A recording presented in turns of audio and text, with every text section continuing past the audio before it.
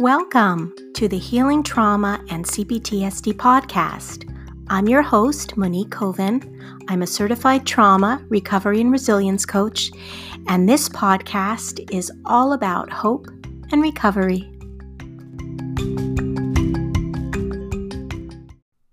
Hi, everyone. Welcome back to this week's episode. We are continuing in our series looking at different trauma healing modalities. I have to say, I have been thoroughly enjoying my conversations with different people who share different modalities. And, whether you are at the very, very beginning of your journey, where you are starting, like many of my own clients, to say, wow, this actually has a name, or whether you have been on this journey of trauma healing and wanting to know more about the different modalities and options. I know that this information is helpful. And that's really, the cry of our hearts, I think, for those of us who have been through trauma, is that we just want to know that there is help out there.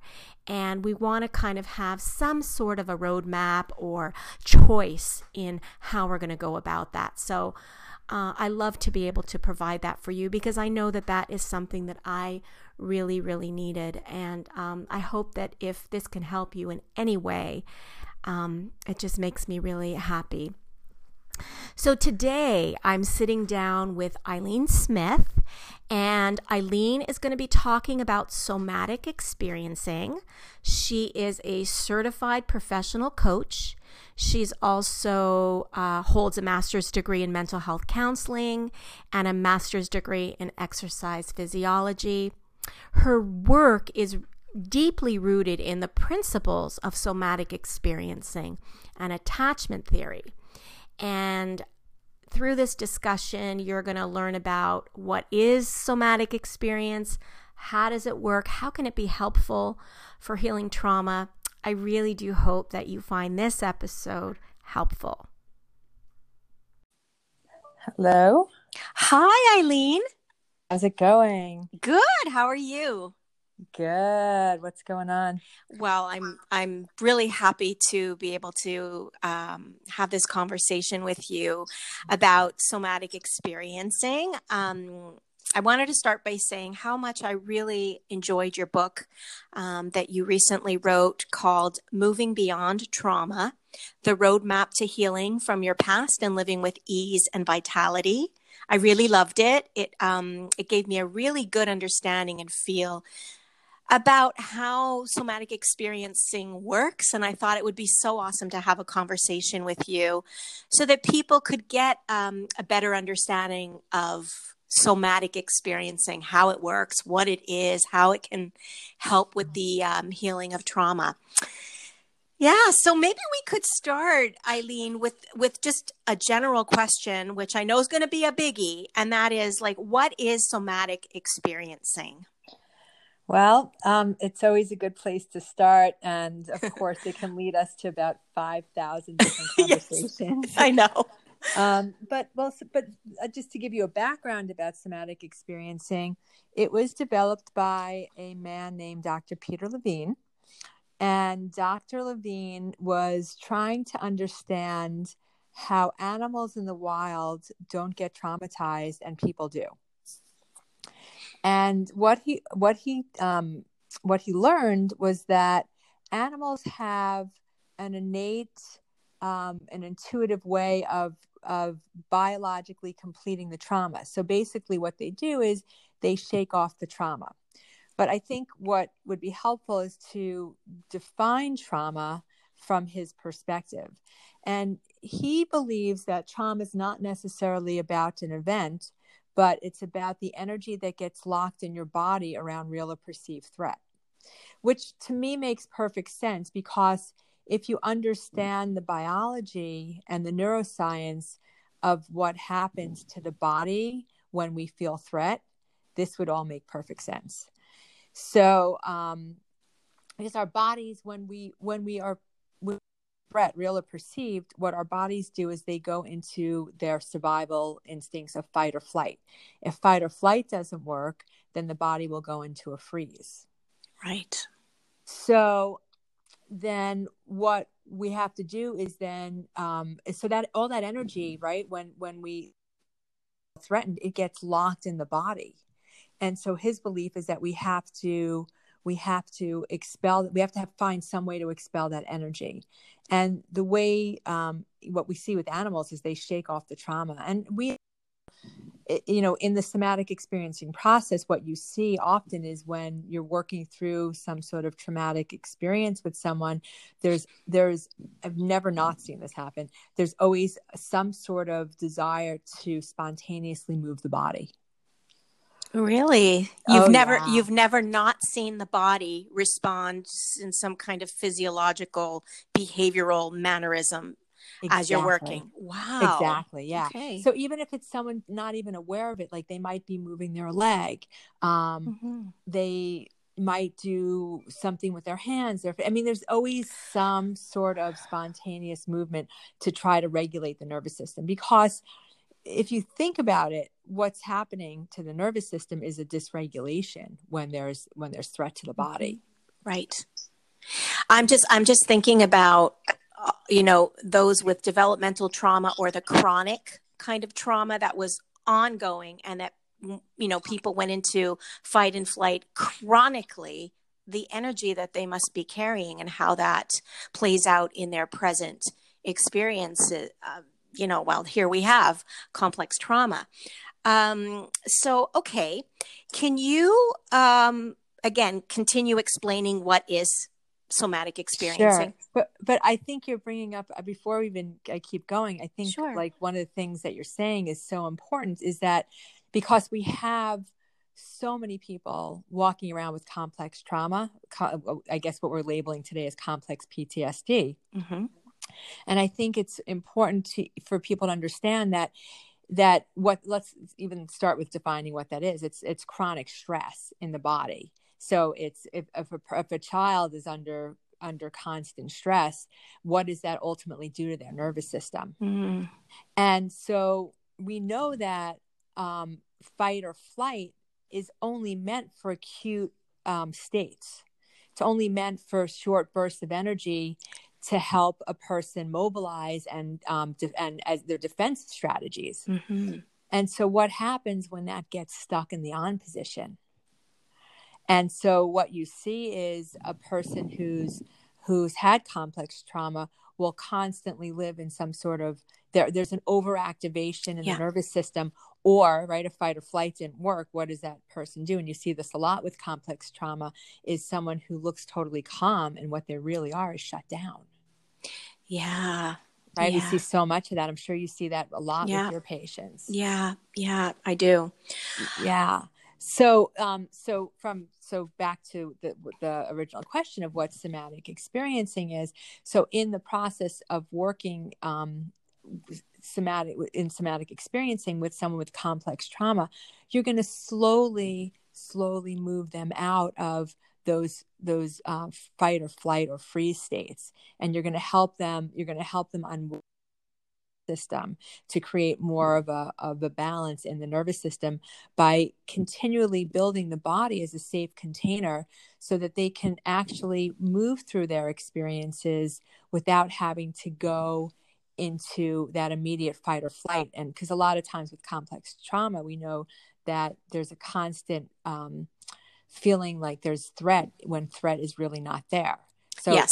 What we see with someone with complex trauma is that maybe that's that person that is reacting to you in a way that you're completely complex. Maybe they're yelling at you when you just said, "Can I help you?" Mm-hmm. There's that perceived threat when it's not there.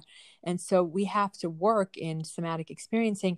We're working to help create more accuracy for the body to sense real and perceived danger appropriately. And so what we do is we help the individual move through each experience and to build resilience in their system, so that they don't move in these fight or flight places when it's not necessary. Okay, so I'm listening to you, mm-hmm. and it's making sense because we're talking about it from the body perspective. And I think when we've tried to address it from the cognitive and we've said, okay, you know, there's no real threat going on. And your brain and mind is saying, yeah, I know. But then why is my body still responding that way? Right. So I want to know, and I'm sure the listeners want to know, all right, so then what are some of the ways or what are some of the tools that SE helps you to do that with the body? Right. So it's very different than that cognitive process of trying to override what the body's doing. So in SE, it's when we bring the body into the process and we allow the person to, for number one, to have some sort of biological completion around the experience. They're going to start building they're going to start building a sense of mastery that they've been able to have some experience where they actually can defend themselves. And like, for example, like I had a patient who was bullied and abused as a child when he went to camp. And we started working through an experience that he had. And I said, we'll just call him Joe. I said, Joe, if you had some possible way to have defended yourself during that experience, what would you have done? And that brought in, and he said, I would have kicked and I would have punched back and I would have defended myself. And I said, well, show me what you would have done. Wow. And Joe got into the movement of what it would have looked like and what it would have felt like for him to have defended himself. And, you know, the movement started. I said, he just kept doing the movement and the tears started coming. Oh my goodness. Mm-hmm. And, you know, and he was crying and he was kicking and he was punching and we moved. That was the biological completion of that experience. So when we do that the person will feel some sense of mastery over the experience. Yes. Okay. That's amazing. So, yeah. So what you're doing is you are bringing the body into the experience that happened in the past by sort of recreating it. But the body, as we know, the body doesn't know past, present, future. It's re-experiencing it, but like you said, with mastery. Yeah, and that's the key to finding that biological completion. So I would say, you know, just to add to this, what is somatic experiencing? We are going to do talking in the process, but the talking is really about getting to the real story of what's happening in the body. Okay. Wow. Right, because the body never lies, right? Like you can tell yourself a story all day long. Mm-hmm. But if the body is experiencing it differently, it will override it at some point. It's like, you have to remember, like every single emotion has a sensation, and every single experience has a sensation. If you think about it, we talk about anxiety. Is anxiety in your head or in your body? It's in your body. Right. Like, how do you this is like one of the things we'll do in somatic experience is, you know, someone else come in and they say, well, I feel sad today, or I feel anxious. And my first question is not, why do you feel anxious? It's always, well, how do you know you feel anxious? And there's always sensory pieces that come along with it. So everything that we do in the talk part of SE is about bringing the body into the process. It's about building resources. It's not about tell me what happened when you were 5, because we know that one of the things we know is that going over the story over and over doesn't really resolve it. A lot of times it just brings us back into the trauma without having any sort of resolution. So bringing the body in is really that way of resolving it. Yeah, there's 2 things I hear here. I hear this is such a wonderful way of helping people get into the present moment, because as we know, this is one of the difficulties when you've been through trauma, is being able to stay present. And by saying, you know, I feel sad, and then kind of staying in your head, you're telling them, what do you feel? Like, how do you feel? What does sadness feel like? And so by doing that very act, they're getting in the present moment. They're getting in their body.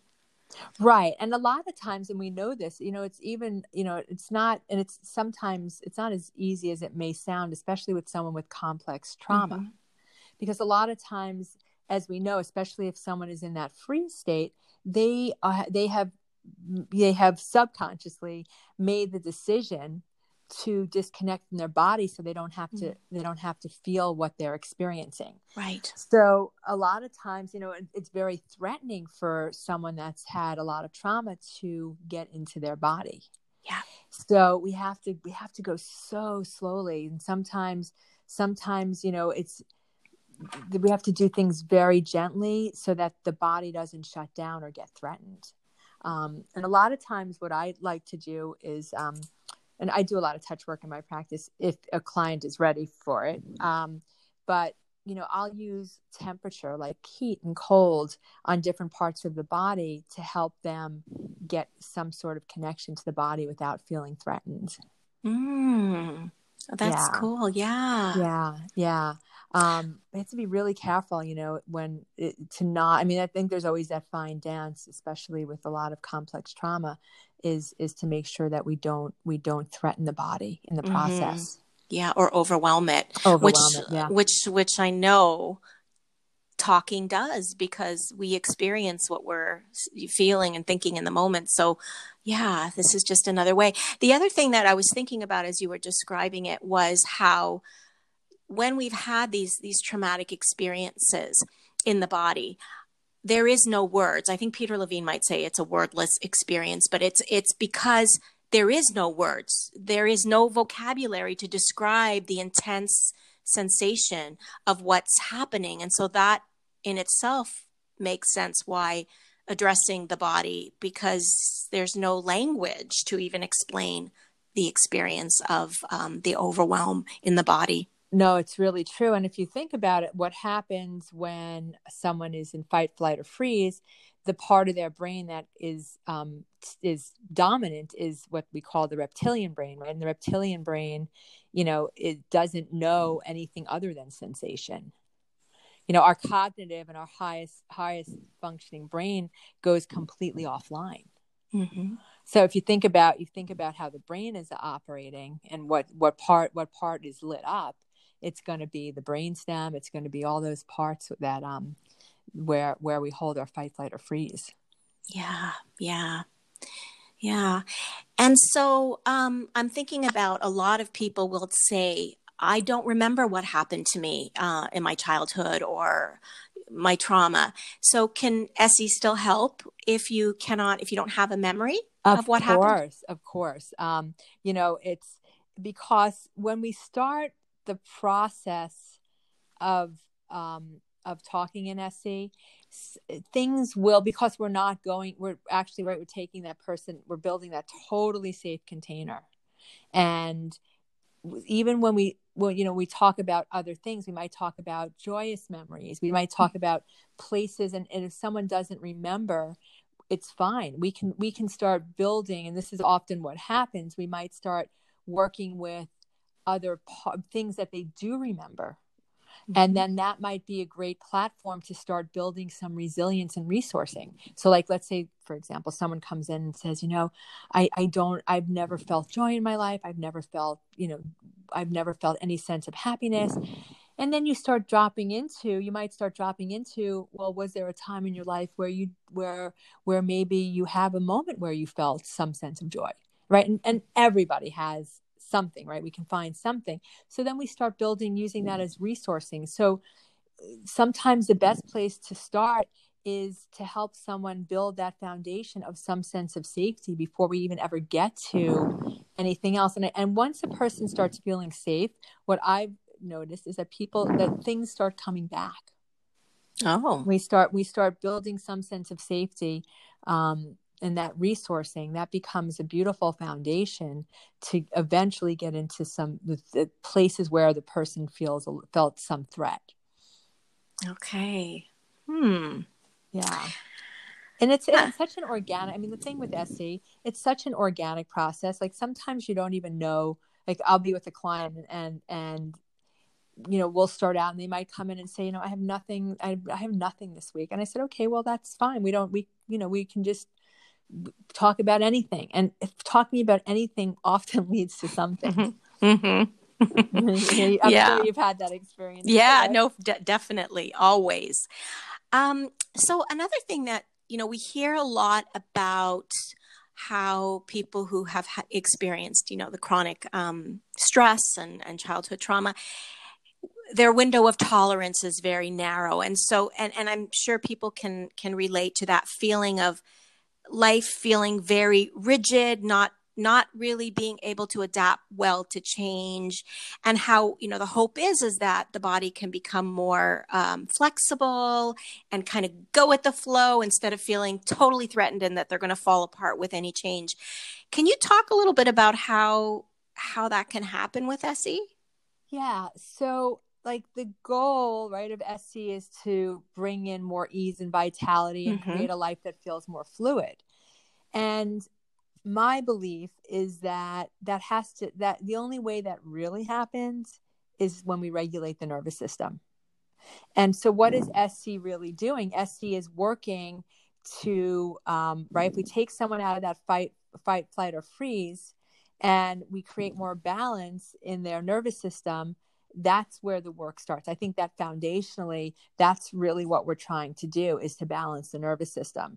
And so as we create more of that biological completion and we discharge some of that intense energy out of the body, what's going to happen to the nervous system? It's going to be able to, the window of tolerance is going to get bigger. So the idea of SC is to build a bigger basin of resilience. And that happens, right, as our systems feel less and less threatened. So, okay. So now I'm thinking of a practical thing. Okay. In my mind, I'm thinking I'm a client, I come for SE, and I've had repeated experiences of overwhelm because of the trauma, whether it was sexual abuse chronically and so you're working with the client. To release the discharge, do you have to do many, many, many memories? Do you do one memory? I mean, can you kind of give us a little feel of how a person would be able to experience a lot of release of discharge? Would they have to, do it many, many times? Well, I think, look, every client is different. I can tell you, and this is what I tell clients all the time, is especially with a lot of chronic stress, is that the slower we go, the faster we're going to get there. So we have to go slow. So it's not like we might get into some of the memories. Some of it might also be that piece that I was talking about earlier about just building more resilience, building more resources, having that person recognize and having their body recognize that they have the ability to move through things without getting into that overwhelm, and working in that way. So we may work through something and they may have that experience of, wow, like I made it through that, right? Like the kid that was bullied, my client Joe, who was bullied, right? And so that experience, we might move through that experience, and something big might shift or something little might shift, right? But every single one of those experiences is going to build on the next one. Okay. And so it depends on the client. Like, if there's someone who, let's say it was a car accident, that's going to look very different than someone who has something that's more syndromal. Or, so it just really depends on the person. It depends, a lot of times people will get to me after they've done a bunch of other work. So I'd say it's really case by case, but so it can be a couple of things that we move through, or it may take a longer stretch of time. But what I know is that each time a client moves through an experience, there's definitely an organic shift in the nervous system. I love that. And that makes so much sense. It really, really does. I've shared this before on my podcast, but it's interesting. I've never shared it with with let's say an SE therapist. But why this makes sense to me with the body wanting to complete is I personally had my own experience because I lived through chronic trauma where I wanted to, fight and flight, want to get out over and over again. And I found in my early 30s, I would get into these states every single day where I would be triggered in my home, let's say around a mess, and my body would literally like need to run out of the house and just run out. And I had absolutely no idea why this was happening, why I just couldn't stay in my kitchen. And I was like, what the heck is going on? And this happened for years. And I had no idea. It felt familiar, but what I see now, which is so incredible, is that my body was trying to complete what it needed to do a couple of decades before and was trying to complete it then. That's absolutely, it blows my mind. But it goes back to like the whole thing of the body is so intuitive as like if we like think about it as children, we are so good at listening to our bodies before we get infected by the chronic trauma and stress. Think about how intuitive we are as little kids, how we move around, right? Had the joyfulness in our bodies, how we discharge that energy. I mean, it's so intuitive. No, that's so true. Even a child who takes a little fit, he's done, and then he goes on with his day. but we lose that ability to do that. And it's like, I think one of the things I would say about SE is that we're teaching the body how to get reconnected with itself in that way, to be able to find those intuitive things that are going to regulate the nervous system, that are going to help us discharge that energy. So I love that. It's like, and I can tell you, like, from my own personal experience, like, I did, as a student of SE, I also became a patient of the work. And I had a childhood with chronic stress and trauma, wound up with a bunch of eating disorders and exercise disorders. And I found that through the process of SE, I learned how to be joyful in my body again. And it's and I over-exercised for years. And like, even that piece, like, my body just, when it started to feel safe again, it's like, I didn't need all of that, constant activation and overstimulation in my body. My body wanted something that was more balanced. It just intuitively went there. Organically. Yeah, I see. Yeah. And that was after spending years, trying to resolve all the eating disorder stuff. Wow. Yeah. I love that. It makes sense. It makes sense because we are part of nature, and nature is resilient, as we see. So why wouldn't our body be the same way? Wow. Yeah. I love that. It's pretty amazing stuff. And I think the other thing with SE that's so important is it really does teach the individual how to bring themselves out of that fight or flight and into the higher level of what humans are really built for, is using the social engagement system, and to be connected and to have a sense of community and a sense of purpose and vitality and joy. But, all through at that point, when you can feel safe in your body, then you can start connecting and feeling more connected with other people. Yeah. And finding safe connection. I think that's another piece of that chronic trauma and stress, is that, what we tend to get used to is not being in safe connection. And that's what we pull towards. Yeah. So when you start feeling more of a sense of safety within yourself, you're going to choose different kind of connection and relationship. I love that. I was going to ask you about a little bit about where attachment fits into this, attachment with self, which you're describing a little bit. And then, for those who've had attachment wounds, how does SE kind of play into that? Wait, do you know anyone that hasn't had attachment wounds? Yeah. No, it's true.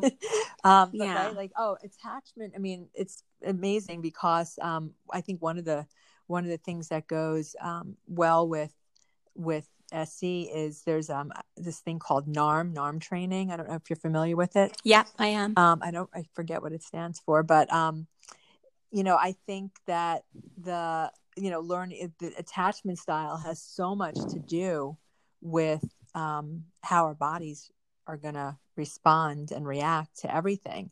So I think it's like and I pay a lot of attention to this because I'm hyper aware of this in my own life and how I start attaching when I get into relationship and all of that stuff, and then where my body stops feeling safe. And I'm always fascinated about this part with clients too.